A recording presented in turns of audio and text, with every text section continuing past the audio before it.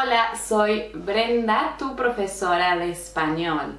Today we're going to talk about the difference between ser and estar, but more specifically talking about personalidad versus emociones or estados. So specifically to talk about personality traits versus or compared to emotions and states.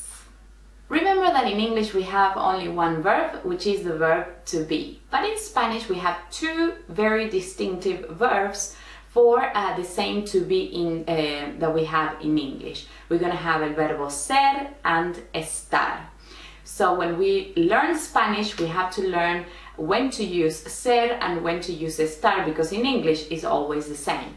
One of the main differences between these two verbs and when to use them is that we are going to use el verbo ser to talk about characteristics such as personality traits, versus estar, where we're going to use this verb to talk about emotions or emotional states. Vamos a ver algunos ejemplos. Let's have a look at some examples.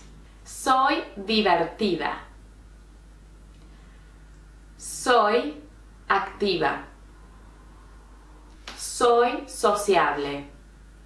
Soy responsable. Soy amable. As you can see, all these examples we are talking about or describing my personality. What am I like? And all these personal traits, we're going to use el verbo ser and not estar. If we use el verbo estar in these examples, it will just not make sense because we are describing the personality, a characteristic. So it just doesn't really quite work if we use el verbo estar. Some examples with estar. Estoy cansada. Estoy bien.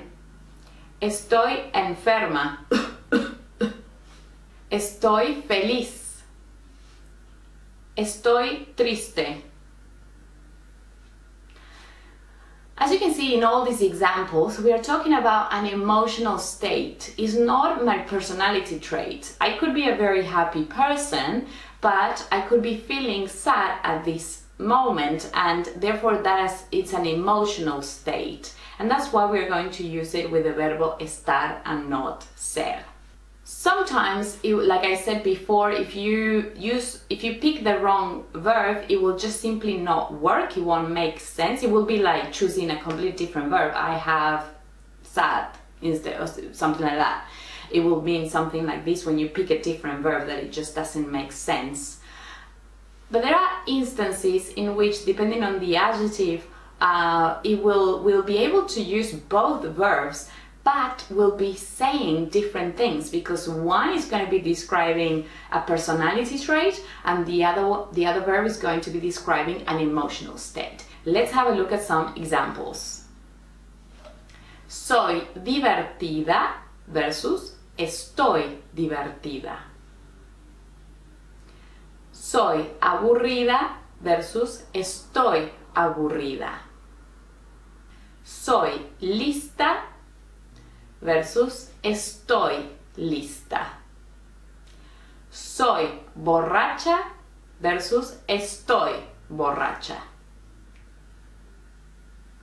Have a look at these examples. Can you actually see what the difference is between they're all correct, they're grammatically correct, we are saying things with these two verbs, but we're saying different things. So when we use it with el verbo ser, again we're going to be describing a personality trait. When we use it with el verbo estar, we're going to be talking about an emotional state.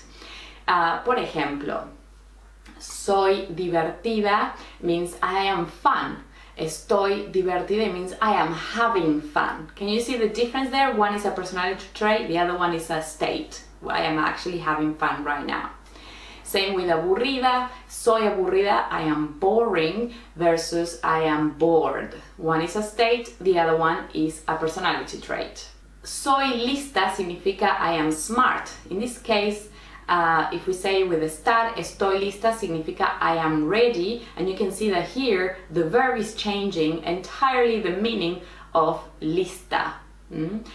From smart to ready. One is a state, I'm ready. The other one is a personality characteristic.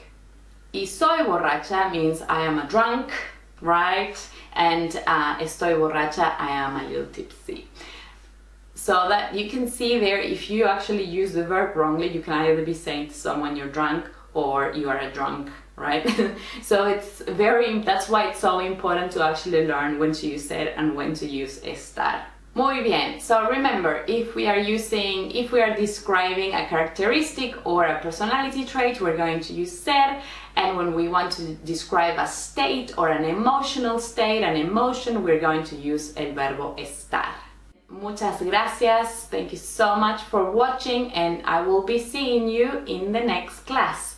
Adiós. Hasta luego.